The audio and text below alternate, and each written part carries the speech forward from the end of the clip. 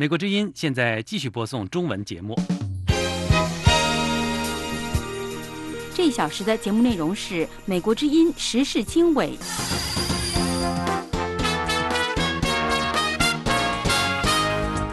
各位听众好，欢迎收听美国之音的时事经纬，我是文浩。今天是2019年9月25日星期三，现在是美国东部时间早上6点，北京时间下午6点。本次节目的主要内容有：美中10月贸易谈判开始之前，中国宣布企业将购买一定数量的美国农产品；美国总统特朗普在联合国大会上批评中国的不公平贸易做法，并敦促北京尊重香港人民的民主诉求；美国众议院议长佩洛西宣布将对特朗普正式进行弹劾调查，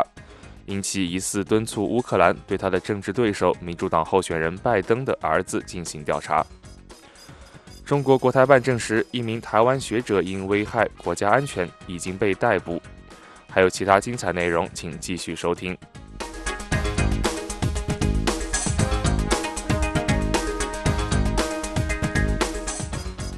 各位听众，中国新华社周二深夜发出快讯称，将对美方发布加征关税排除清单作出积极回应。中方支持相关企业继续按照市场化原则与 WTO 的规定，从美国采购一定数量的大豆及猪肉等农产品，并对上述采购予以加征关税排除。美国财政部长姆努钦表示，10月7日将在华盛顿与中国副总理刘鹤举行贸易谈判。他强调，美国农民在对中国的贸易磋商当中非常重要，但是最重要的议题仍然是知识产权。路透社报道，周二稍早，美国总统特朗普在联合国大会上对中国的贸易行为进行了严厉谴责，并强调在美中贸易谈判当中不会接受一项糟糕的协议。中国国务委员兼外长王毅在纽约出席美中贸易全国委员会活动时指出，美中这两个世界最大的经济体应当尊重相互的利益，展开合作，并彼此互惠。美国总统特朗普9月24日星期二在纽约联合国大会发表演讲，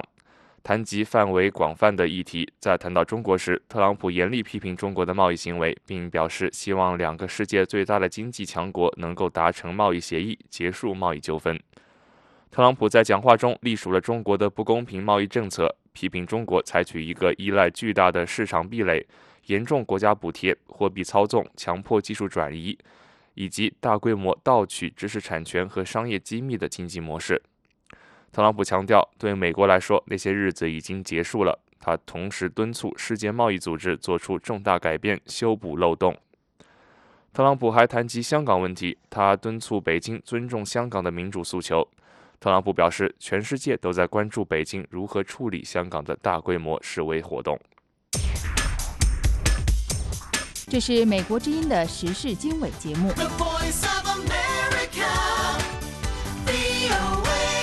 美国总统特朗普周二在联合国大会讲话中批评中国的不公平贸易做法。他说，希望美中两国仍然能达成协议，但表示不会接受糟糕的协议。下面是美国之音记者莫宇做的进一步介绍。特朗普总统在联合国大会上的讲话呢，是涉及到了很多的议题。在有关中国议题方面，特朗普总统是批评北京没有履行入世承诺，拒绝进行承诺过的一些改革。那他说，中国采取的经济模式是依赖于巨大的市场壁垒、高额政府补贴、操纵汇率、强迫技术转让以及大规模窃取知识产权和商业机密。那特朗普总统说呢，对于美国来说，那样的日子已经结束了。他同时也是敦促要进行世贸组织改革。那我们来听听他是怎么说的。中国加入世贸后，美国损失了6万家工厂，全球各地很多国家都受到了影响。世贸组织需要大幅度变革。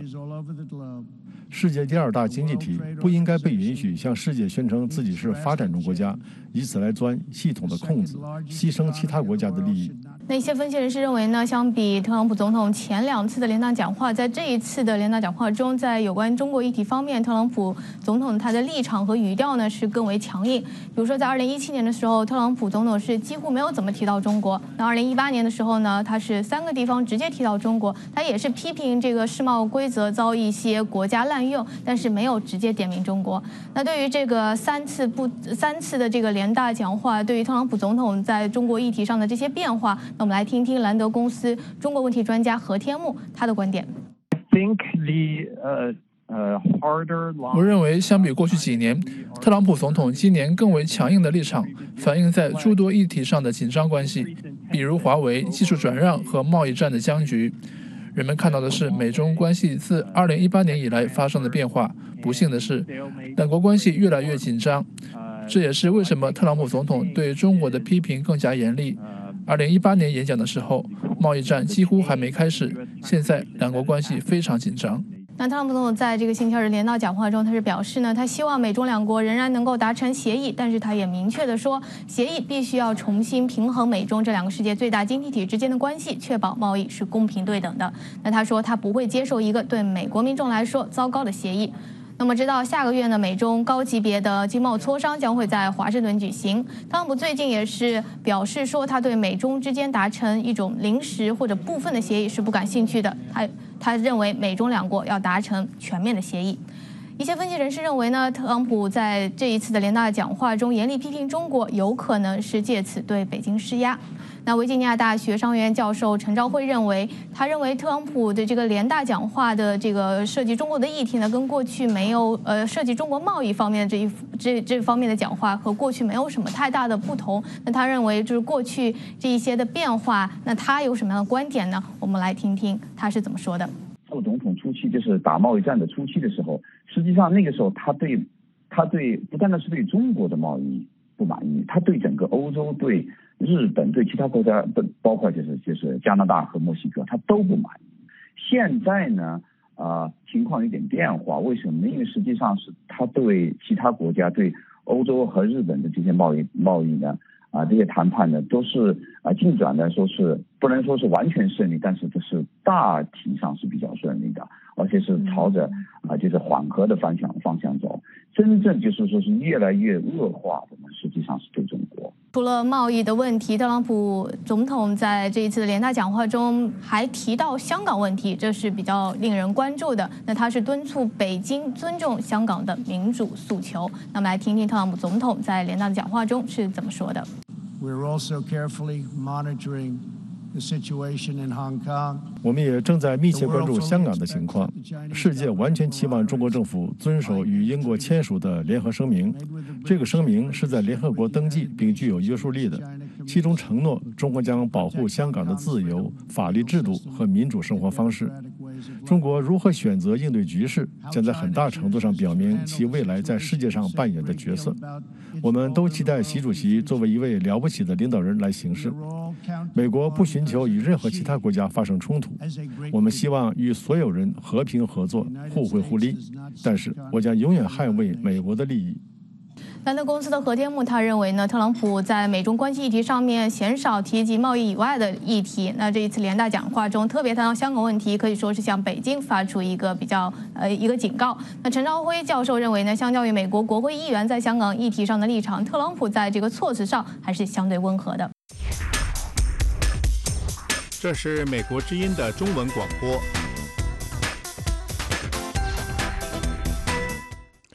香港反送中持续3个多月，警民冲突越演越烈。示威者指责警方包庇黑帮、滥用武力，甚至指控警察伪装成示威者，引发乱局。香港立法会议员陈淑庄最近在联合国人权理事会上呼吁国际调查港警暴力。而处在另一边的香港警方，面对政府要求止暴制乱的压力，以及民众和舆论的敌意，港警坦承他们正被推向极限。上星期，香港警方首度威胁将以实弹镇压暴力示威。港警究竟是英雄还是黑警？反送中为何演变成警民对峙？独立调查能否平息示威？针对这些问题，美国之音的时事大家谈节目请来了香港立法会议员陈淑庄和香港荣休全国政协委员刘梦熊。陈淑庄说，林郑月娥牺牲警队和法治，给自己拖延空间，是饮鸩止渴。他自己好像一些录音也反映过，他说他现在好像什么都没有了，他只有警队，那么就更不公平啊！因为让警队去做一些违规的、做一些不法的事情、暴力的事情，其实他是在喝砒霜，他是吸毒这样子，他怎么可以用这样的手法去牺牲一个警队，就牺牲一个制度来满足让自己有时间有空间的，我觉得很不公平。陈淑庄还说，警队纠错不是非要等独立调查委员会，可以自己先行动起来。要很多时间，当然这个独立调查委员会可能是一个开始，但是也有很多的挑战，可能是那个组成的委员会的主席跟委员，还有他们的那个调查的范围啊等等，但是至少要是那个政府能很公平的、公正的去处理这样的调查委员会的挑选的过程，比较透明的，让大家都可以看得见的话，那么至少我相信，慢慢的大家就可能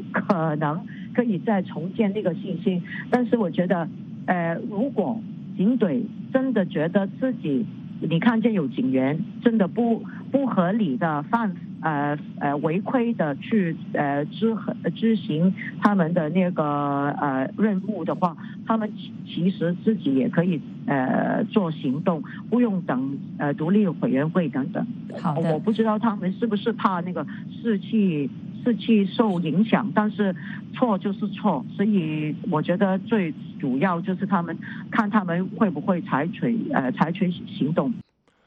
刘梦熊说，不要全盘否定警队工作，但是更不要抹黑反修例运动。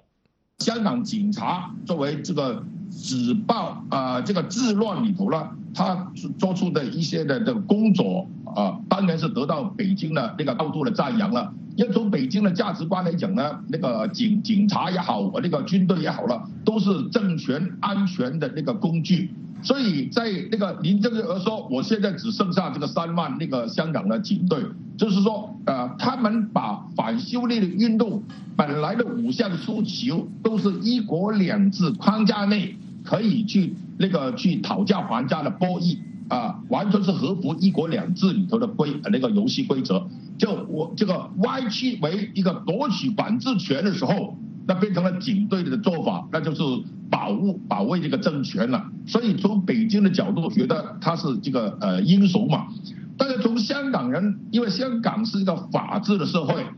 我们也不可以一竹竿打死一船人，把那个警队里头少数人的过度的使用暴力或者是初步的对待那些被捕的那个示威者那些违法的做那些东西呢，看作是整个警队都是这个样子。同样，我们也不应该把那个极少数的把那个极端暴力的分子，他们冲击警方防线刑事毁坏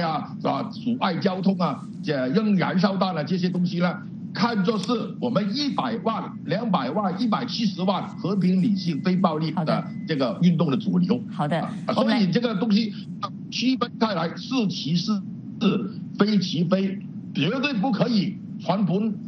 盘否定警队的工作，也更不能把这个反修例运动去抹黑。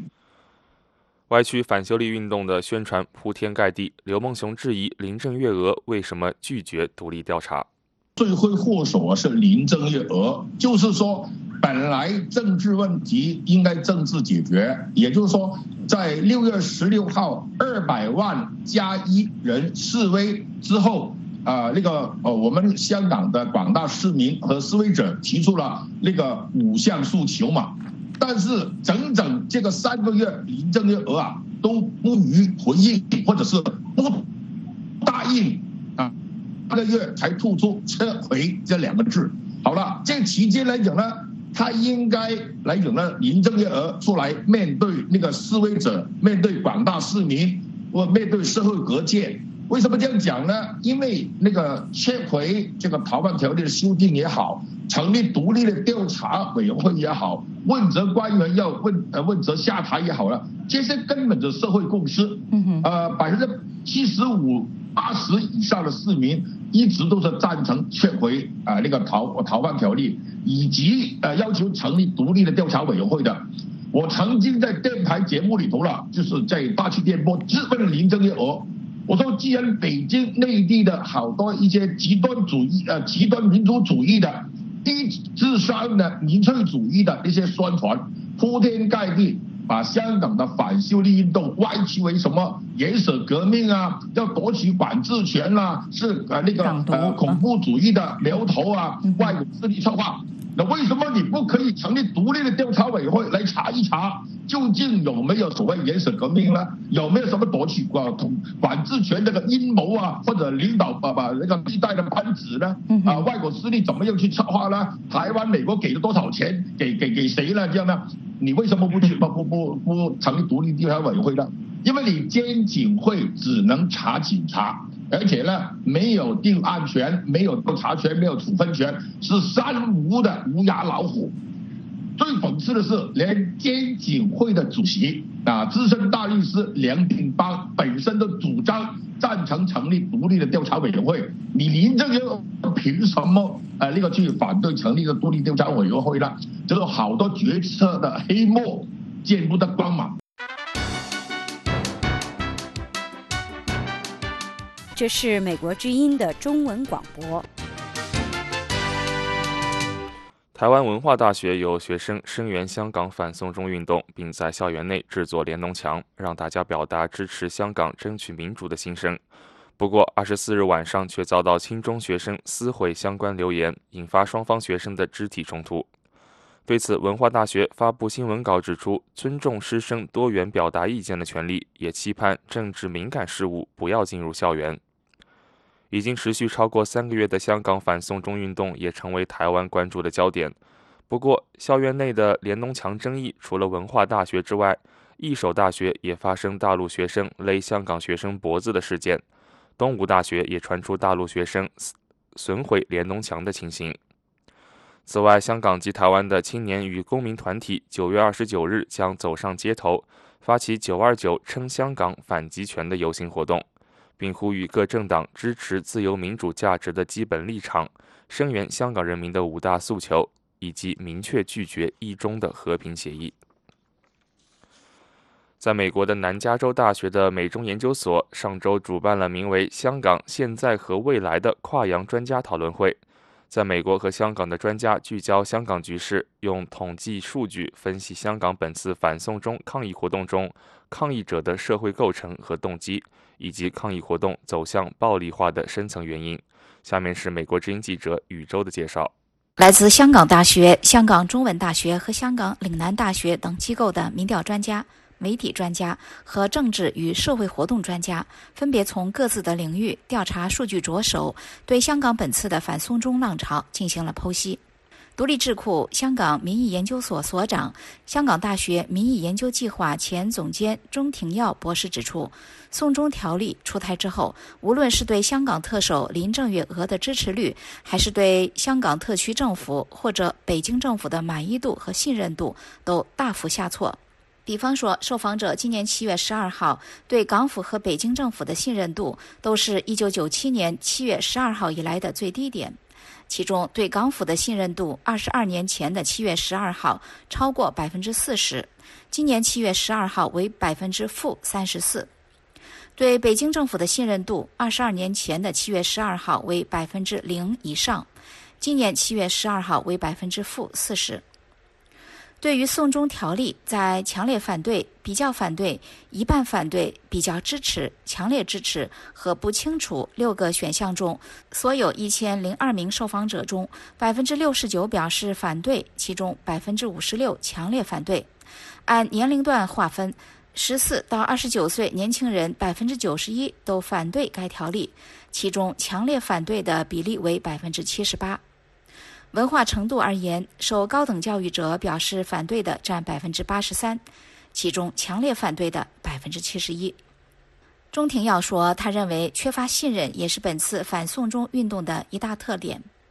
他说，即便是参加运动的年轻人，他们也不大信任彼此，他们对制度失去了信念，他们宁可自己单独行动，也不愿意受到某种中心的领导。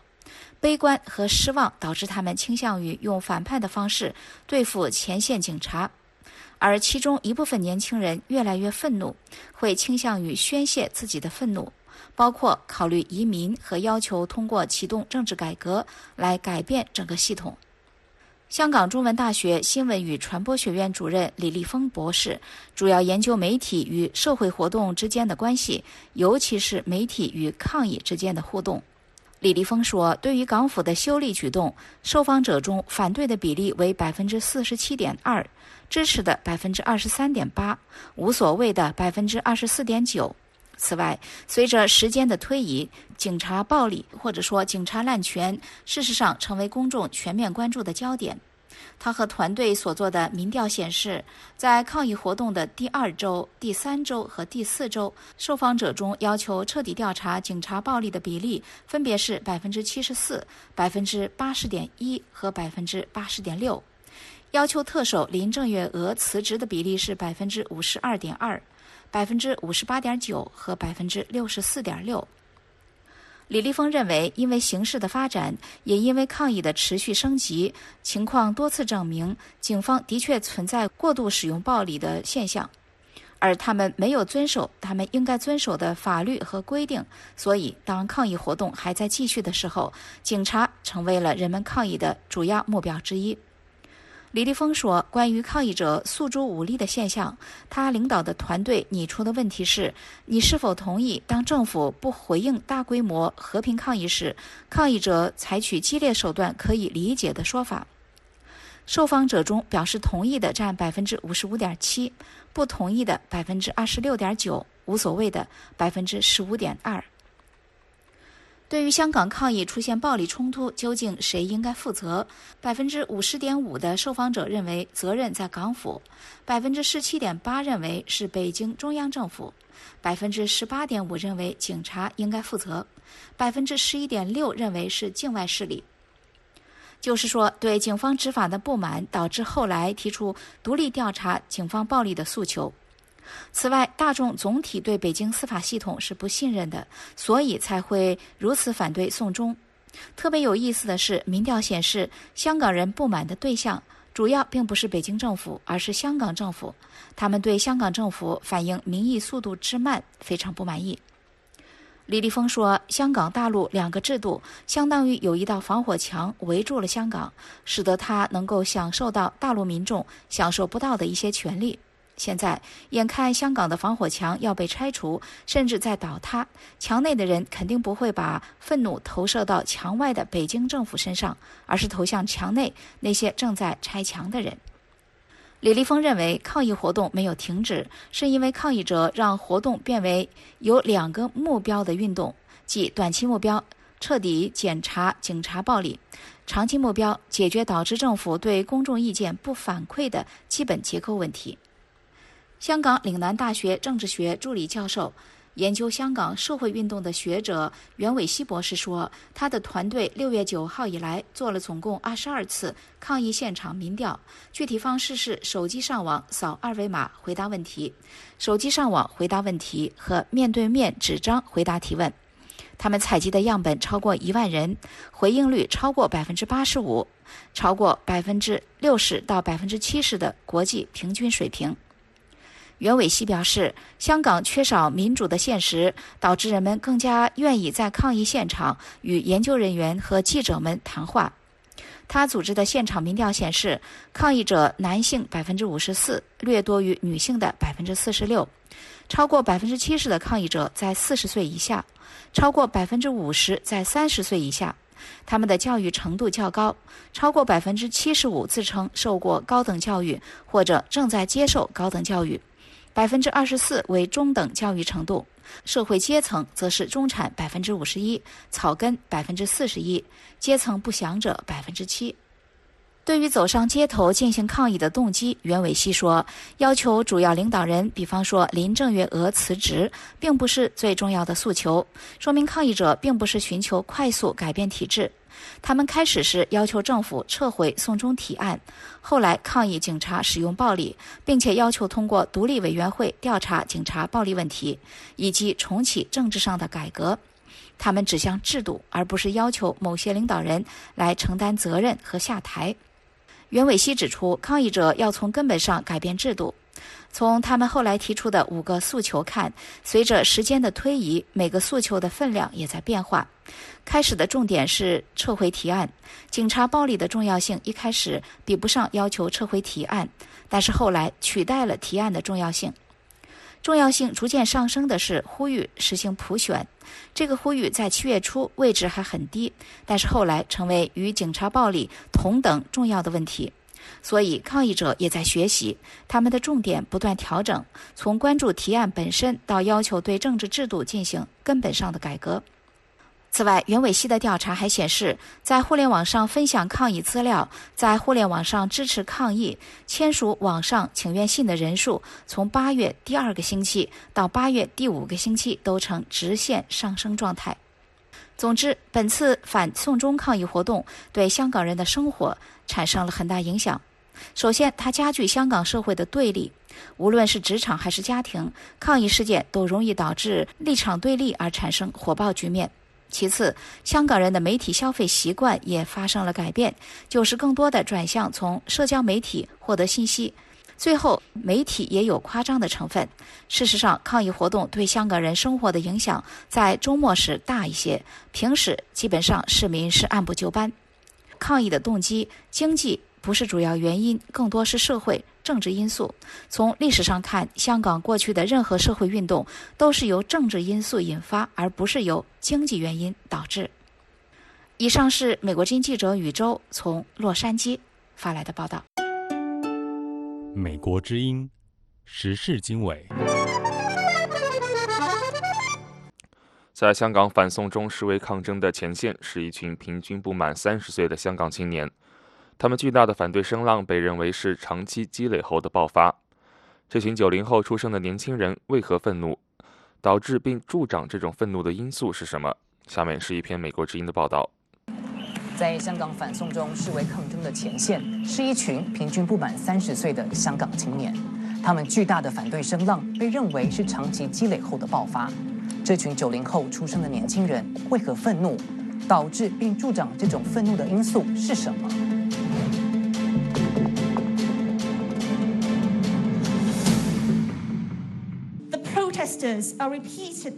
从6月起，香港爆发了一系列大型示威游行和无数起警民冲突，规模和密集程度前所未见。当局指责一些抗议者为暴徒，警方则采取了强硬行动，向抗议者喷射胡椒喷雾，并使用警棍、催泪瓦斯、橡胶子弹和水炮，这些都被港人强烈谴责过度执法。I think the most important problem is how Carrie Lam stay behind of riot police and do nothing. It's just trigger more people anger. 3起决定性的冲突点燃香港青年的怒火。第一起是6月12日的武力清场，警方近距离向香港市民发射橡胶子弹和布袋弹。接着是7月21日元朗无差别袭击事件，几百名白衣人在地铁站追打民众和记者，警方被指袖手旁观。再来是8月31日，镇暴警察冲入港铁太子站车厢内，伤及无辜市民。警方称其执法属适当武力。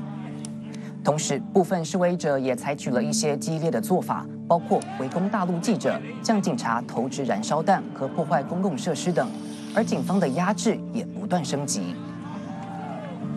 此外，特首林郑月娥拒绝同意独立调查警察的执法方式，同时强调当务之急是止暴制乱，止暴制亂，这进一步激化了抗议者的愤怒情绪。One country, two system seems to be a failure. 许多香港青年称，反送中示威是他们最后一搏的机会。抗争的是一国两制下承诺的自治逐渐被削弱。From the UK to China. 1984年，已故中共领导人邓小平明确强调，香港在实施一国两制下，其自由经济体和人民自由权利的地位50年不变。2014年6月，中国国务院发布白皮书，指在一国两制中，两制仅能从属于一国，特首人选必须爱国爱港。这是港人明确感受到中共将以全面管制取代港人自治态势的开端。此后，从2014年争取真普选的占领中环运动诉求无果，到铜锣湾书店股东数人被失踪，随后发现被中国当局拘押等事件，都挑动香港年轻一代对一国两制被侵蚀，以及在基本法保护下各项自由被破坏的担忧。而这股积累已久的愤怒，在今年以反送中条例为导火索的催化下全面爆发。尽管修例草案已被迫撤回，但是抗议者提出了更广泛的民主诉求。房价高、薪资低、贫富差距大，是现在香港大学生一毕业直接面对的困境。根据香港统计处的报告，拥有大学学历的平均薪资从1986年到1996年成长了3倍，1996年到2006年完全没上升，往后的10年涨幅甚至不到30%。2016年到2018年以来，每年的平均薪资调升更是不到3%。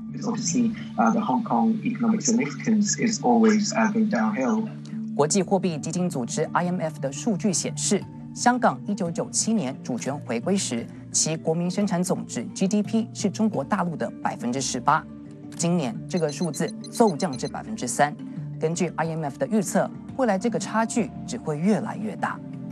即将满16岁的子塔今年6月首次走上街头，很多子塔的同龄人有跟他一样的认同感，特别是在2004年战中之后，当时香港本土运动兴起，本土自觉乃至港独的声音开始出现，使得这群在香港回归后出生的年轻人对本土身份认同越来越强烈，趋向认同自己是纯粹的香港人，而不是中国人。这与中国强调的爱国主义教育大相径庭。2012年，港府试图用德育与国民教育科灌输香港青年对中国的自豪感，激起反国教运动，反而强化了这一代人的自我认同。目前，香港青年的怒火没有趋向平息的迹象，局势接下来将如何发展？当局是否会向抗议者的诉求全面妥协，还是继续强硬打压？年轻的勇武派将坚持上街，还是最终遭到孤立和压制？北京最后会出兵镇压吗？根据路透社披露的林郑月娥的一段讲话录音，她在与一组工商界人士举行闭门会议时说，面对香港困局，她短期内看不到解决方案。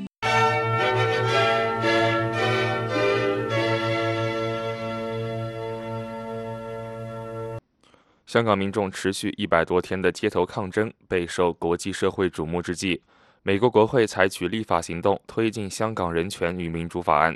并邀请多位香港活动人士出席作证，并与国会重量级议员见面。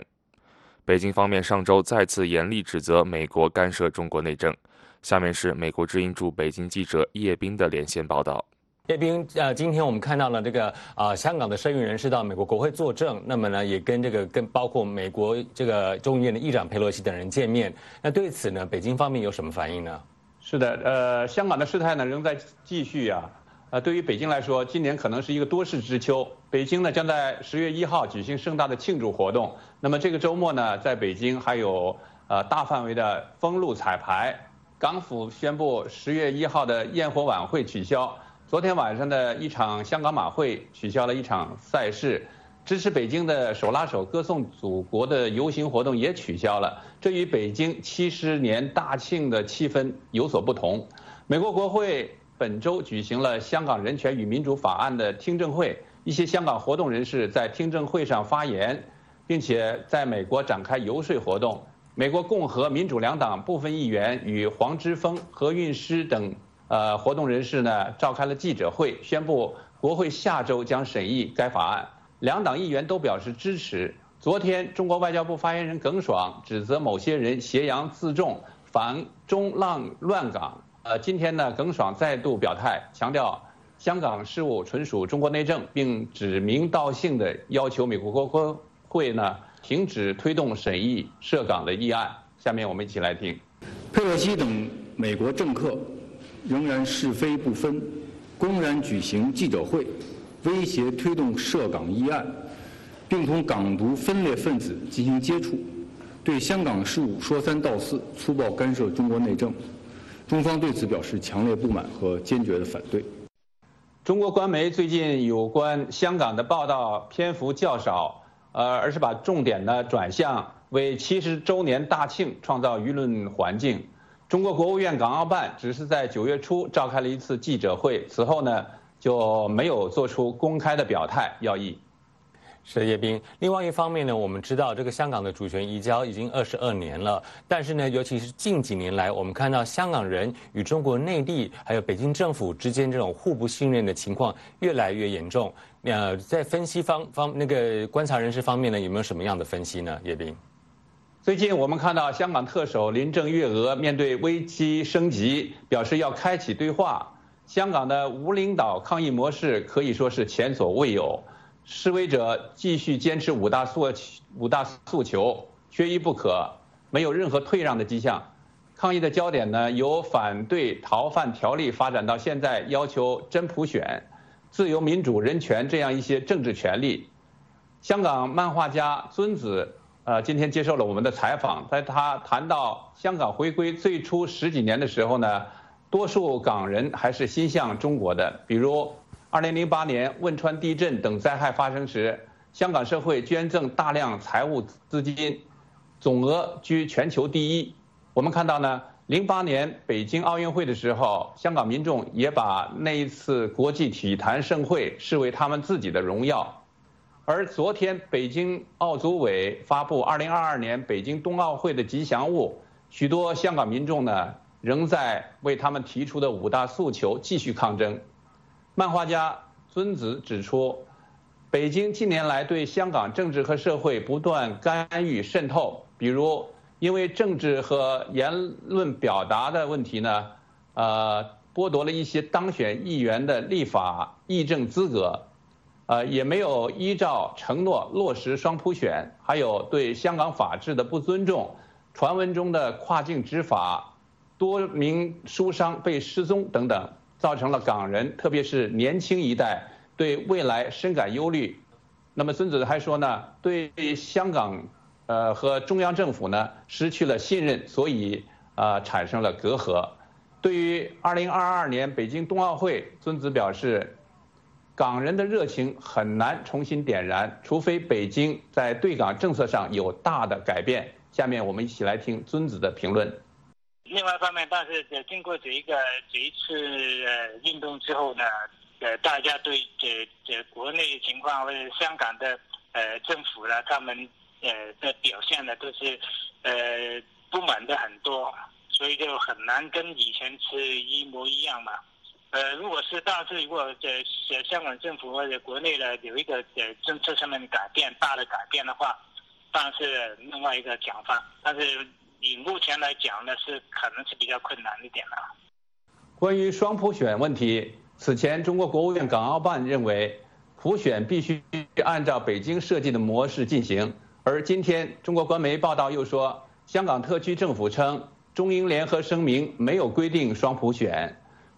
香港特区政府发言人称，中英联合声明中的一些条文与双普选无关。这是美国之音的时事经纬节目。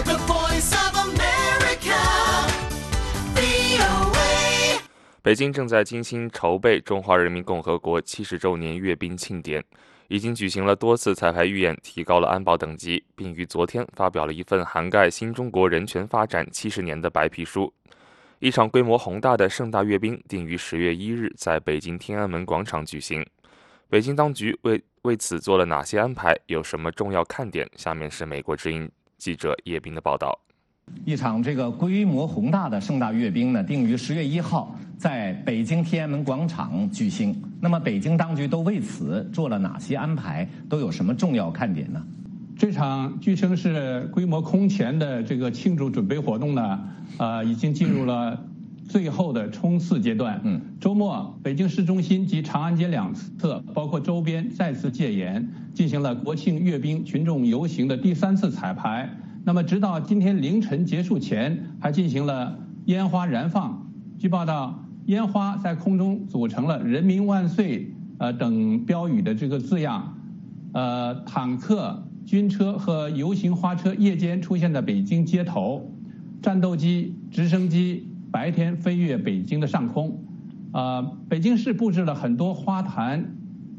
还有国庆横幅标语，不少店铺门口开始悬挂5星红旗。中国各地加强了安保维稳力度，看来是集中全国的力量，确保这场盛会顺利进行。这次70周年阅兵规模应该是中共史上最大的。官媒报道说，阅兵群众游行、观礼人员和保障人员超过了30万。彩排期间，大片的区域戒严，还有大量警察、保安。以及外围的朝阳群众通宵值守。我们了解到，这些维稳人员的饮食由官方免费供应。有消息说，一些公交和地铁线路被停运，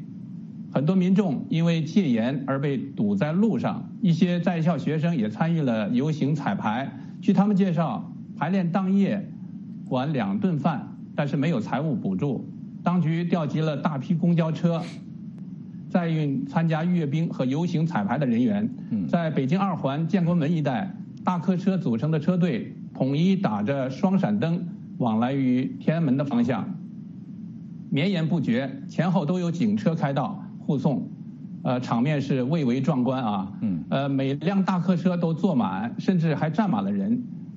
还有参加阅兵的坦克、导弹车、各式军车沿着长安街驶向天安门。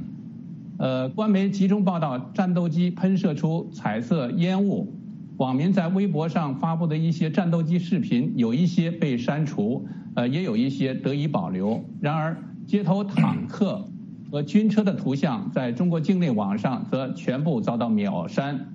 而在北京南郊大兴区，外来人口在阅兵彩排之前再次遭到驱赶。香港有线新闻近日在大兴城乡结合部采访，发现当地很多商家已经关门。报道说，当局不许商家营业，要等到大阅兵结束以后才能在那边开门。许波，好的。那么在北京大阅兵和这个香港动荡备受国际舆论关注这个背景下呢，中国当局我们看到，一方面它加强了这个舆论管控和打压批评言论，可另一方面呢，又高调推出宣扬新中国70年来人权发展的白皮书。那么民间人士对此有什么反应呢？叶兵。是的，这个中国国务院新闻办昨天发布了《为人民谋幸福：新中国人权事业发展70年》这样一个白皮书。白皮书说，新中国70年是中国人民各项基本权利日益得到尊重和保障的70年。白皮书说，新中国70年是中国不断为世界人权事业发展做出贡献的70年。那么这份白皮书重复了中共有关人权的一贯说辞，说生存权，这个生存权、发展权是首要的基本人权。白皮书还特别强调了改革开放以后人权方面的这个进步在中国的进步，比如消除贫困，人民生活水平得到提升等等。至于改革开放之前的人权状况，只是一笔带过。比如大饥荒文革这些方面的人权灾难也没有提。那么目前在东京大学做访问研究的历史学者洪振快认为，中国在改革开放后经济和科技等综合国力方面取得的显著进步，从另一方面证明了前30年的失败。他指出，在经济改革的同时没有进行政治改革，中国仍然缺乏人权和法治。洪振快认为，实施改革开放是中共在文革结束后不得已做出的抉择。当时呢，老百姓吃不上饭，也有改革的愿望。下面我们一起来听洪振快的评论。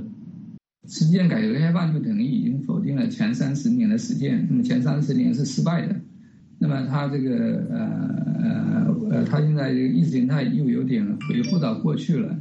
就是要肯定中共历史上的这个成功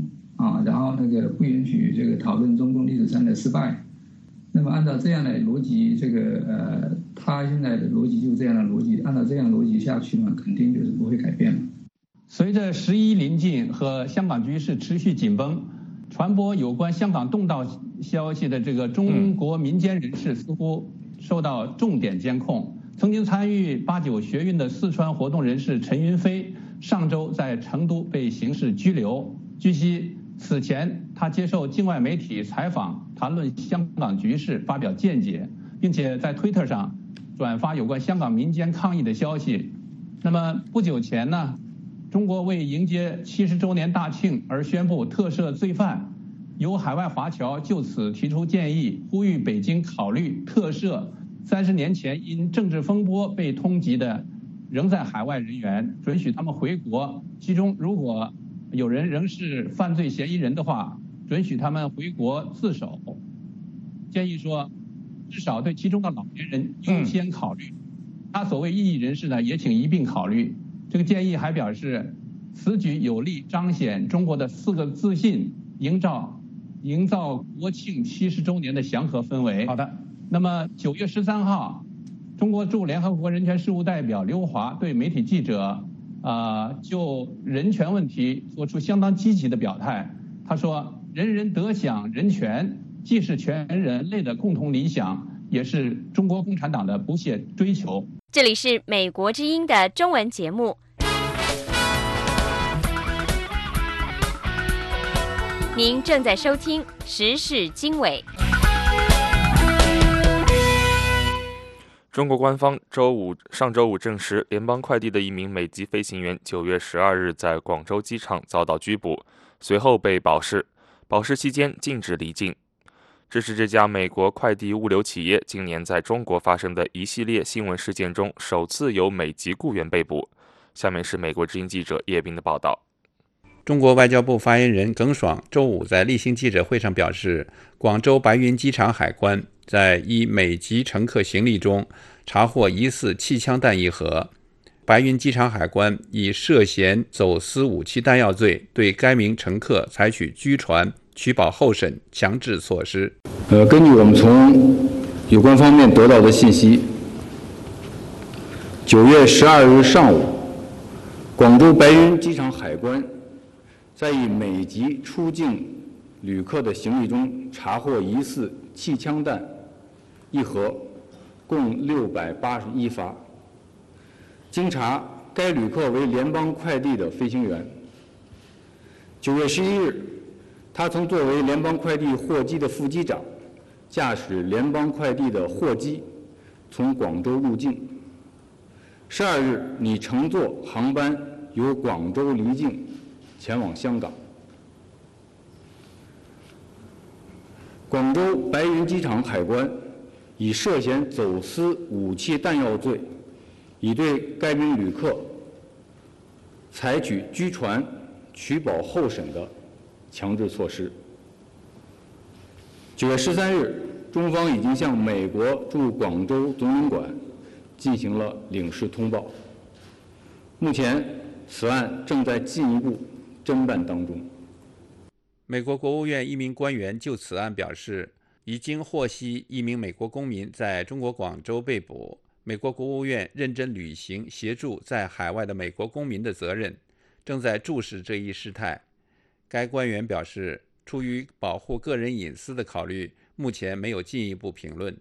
据《华尔街日报》报道，联邦快递飞行员陶德 ·A· 霍恩曾担任美国空军上校，现居住香港。上周，霍恩在完成飞行任务后，在广州白云机场等候乘坐国泰航空班机返回香港时被拘捕，后来被允许回到酒店，在调查结束前不得离境。《华尔街日报》报道说，中国当局在霍恩托运的箱子里发现低压仿真气枪的非金属气枪弹。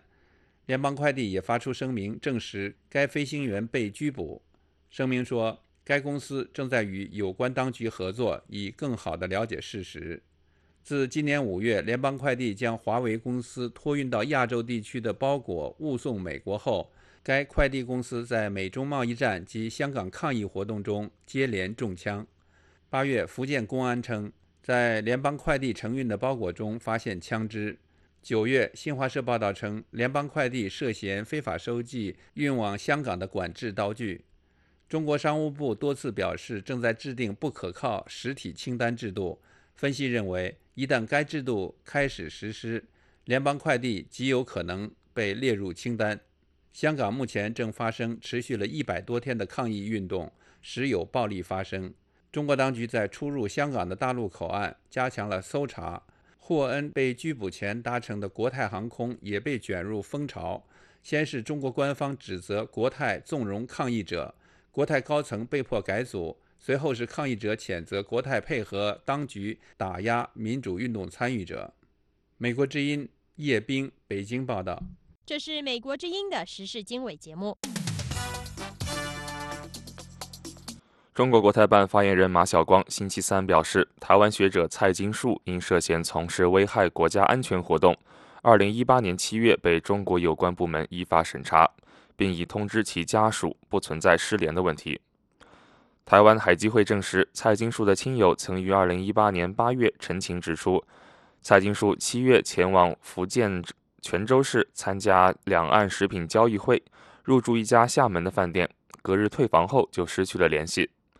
海基会还说，接获陈情后就立刻去函大陆海协会协询，并透过渠道多方查询，但是一直没有获得具体回复。海基会日前表示，从2016年5月20日以来，总共受理了149件台湾人士在中国大陆失联的陈情案，其中67件至今无法取得具体行踪的信息。支持两岸交流的蔡金树除了担任台湾两岸关系协会联合会主席，也经常受邀赴中国参加会议。外界对于他被拘捕的消息都感到非常意外。在台湾2020总统大选还剩3个多月之际，北京不断在外交和经济上打压台湾。据台湾交通部的统计，9月份赴台旅游的中国大陆游客人数较上月相比大减80%，创下台湾开放陆客旅游11年来的最低纪录。上个星期，北京刚刚挖走台湾在南太平洋地区的2个邦交国。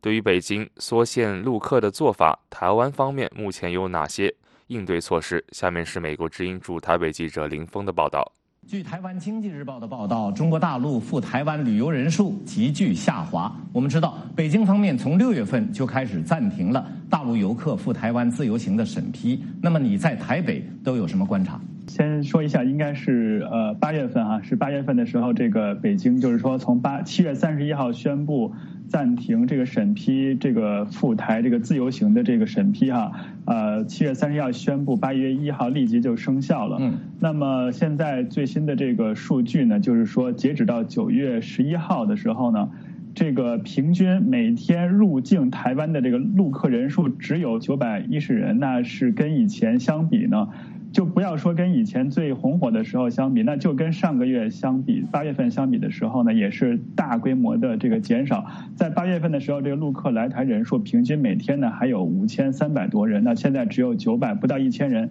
可想而知这个下滑的这个幅度是非常之高。那么这个台湾这个交通部观光局呢就估计呢，这个考虑到这个自由行的这个限制呢，是到了10月份的时候，应该是处于一个归零的一个状态。那到那个时候呢，这个来台湾的大陆旅客呢就会更少了。那么除了这个自由行旅客之外呢，这个团客人数也是出现了下滑。那么中国国台办发言人马晓光最近在这个国台办的例行记者会上也证实了，就是说团客人数也是受到了影响。那相关人士呢，就有相关人士分析呢，这次这个陆客这个减少这个潮流，这个大潮啊，很有可能会要持续到这个明年的春节之后。那么我们知道春节是这个中国游客去境外旅游的一个非常黄金的这个时间。那么这样一来的话，会对台湾的这观光产业产生非常大的影响，而且这个估计呢，很有可能还会持续到这个陆客不来啊，会持续到这个明年这个5月20号，也就520这个台湾新总统就任之后。那么届时最后还要看这个台湾明年1月份这大选的形势结果是怎么样的。徐博，好的。那么北京方面很明显呢，是这个希望靠限缩游客赴台旅游这种方式呢，来打压执政的这个民进党。那么据你观察，这种做法会不会有效呢？这种做法实际上只能说，目前来观察的话，是对这个相关的这个业内人士呢，是比如说观光界的，还有就是专门接待这个中国大陆游客的这些直接相关的行业会产生很明显的影响。另外还有比如说这个计程车司机等等，他们会受到比较大的一个冲击。但是这些人会不会到时候明年会在这个大选中，明年1月份的大选中把这个选票投给国民党或者是其他政党的候选人，现在还有待观察。那么毕竟来说的话，这个观光产业对台湾经济的贡献大概是5%的这样的一个水平，所以说观光产业当然是给大家很直观的很明显、很直接的一个感受，就是说，这感觉上好像这个一些旅游景点，包括台湾知名的夜市啊、著名的夜市都比较萧条一些。但是，是不是真正最后能够对这个台湾选举产生一个特别大的一个影响，我们还有待观察。美国之音时事经纬，欢迎收听。The Voice of America。美国众议院议长民主党人佩洛西宣布对美国总统特朗普进行正式弹劾调查，指控称特朗普寻求外国政府帮助他在2020年争取连任的竞选。佩洛西星期二在国会大厦与其他民主党领袖会面后宣布了这一决定，同时支持弹劾调查的民主党人数星期二一直在不断的增加。几个月来，佩洛西一直拒绝对特朗普展开正式的弹劾调查。此前，特朗普被指控妨碍司法，插手有关俄罗斯干预2016年总统大选的调查。这起争议最近有什么新的发展？那么，美国冻结对乌克兰的援助在外交上有什么样的含义呢？在媒体的解读之下，这件事情曝了光。另一方面，美国总统特朗普表示呢，他已经授权公布他和乌克兰总统之间的对话完整、没有经过编辑并且完全解密的记录。他表示，并没有所谓的交换条件，也就是呢，以美国对乌克兰的援助来换取对拜登以及拜登儿子的调查。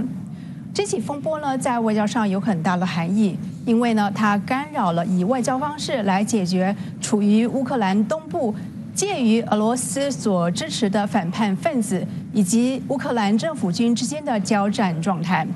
我们知道呢，美国政府到目前为止呢都不承认俄罗斯并吞克里米亚是合法的。那么这起风波到底是怎么开始的呢？下面我们来看看一篇电视报道。在联合国大会上，特朗普总统因为7月和乌克兰总统泽伦斯基的电话通话受到审视。据指称，特朗普向乌克兰领导人施压，要求他调查他的政治对手民主党总统参选人拜登的儿子亨特·拜登在乌克兰的商业行为。特朗普承认与泽伦斯基讨论了他对拜登家族腐败的关注，可是他否认在电话中讨论的问题有什么过错。拜登的作为是一种耻辱，他儿子的行为也是耻辱的。他儿子拿乌克兰的钱，他儿子拿中国的钱。总统参选人拜登在竞选活动中做出反击。特朗普这样做是因为他知道我会击败他。他滥用职权，利用总统的职权给我抹黑。这场争议从上星期开始。国家情报机构一名没有透露姓名的检举人举报了特朗普和一位外国领导人的电话通话内容。媒体猜测，特朗普可能是和泽伦斯基的通话。民主党人要求知道举报人的信息，不过遭到白宫拒绝。问题是，这名检举人在政府行政部门工作，而行政部门的首脑无疑就是总统。为总统工作的是国家情报总监，看来是他命令国际情报部门的监察长不要向国会透露信息。我预计我们会在法庭上看到就此事的对决。这起事件不仅影响到国内政治，也影响到国际事务。不幸的是，目前关于特朗普、拜登和乌克兰的争议干扰了以外交方式结束乌克兰战争的进程。停战是基辅的首要议题。乌克兰则否认受到华盛顿的任何压力。美国之音记者维达库斯瓦拉白宫发来的报道。美国国务院向美国之音证实，美国对乌克兰的特使呢，的确在乌克兰政府的要求之下，让乌克兰政府的领导人和特朗普总统的私人秘书、私人律师直接来进行接触。而美国国务院的立场不变，那就是呢，在一个国际所承认的边界之下呢，让乌克兰来建立一个自由、民主及繁荣的国家，这一点没有改变。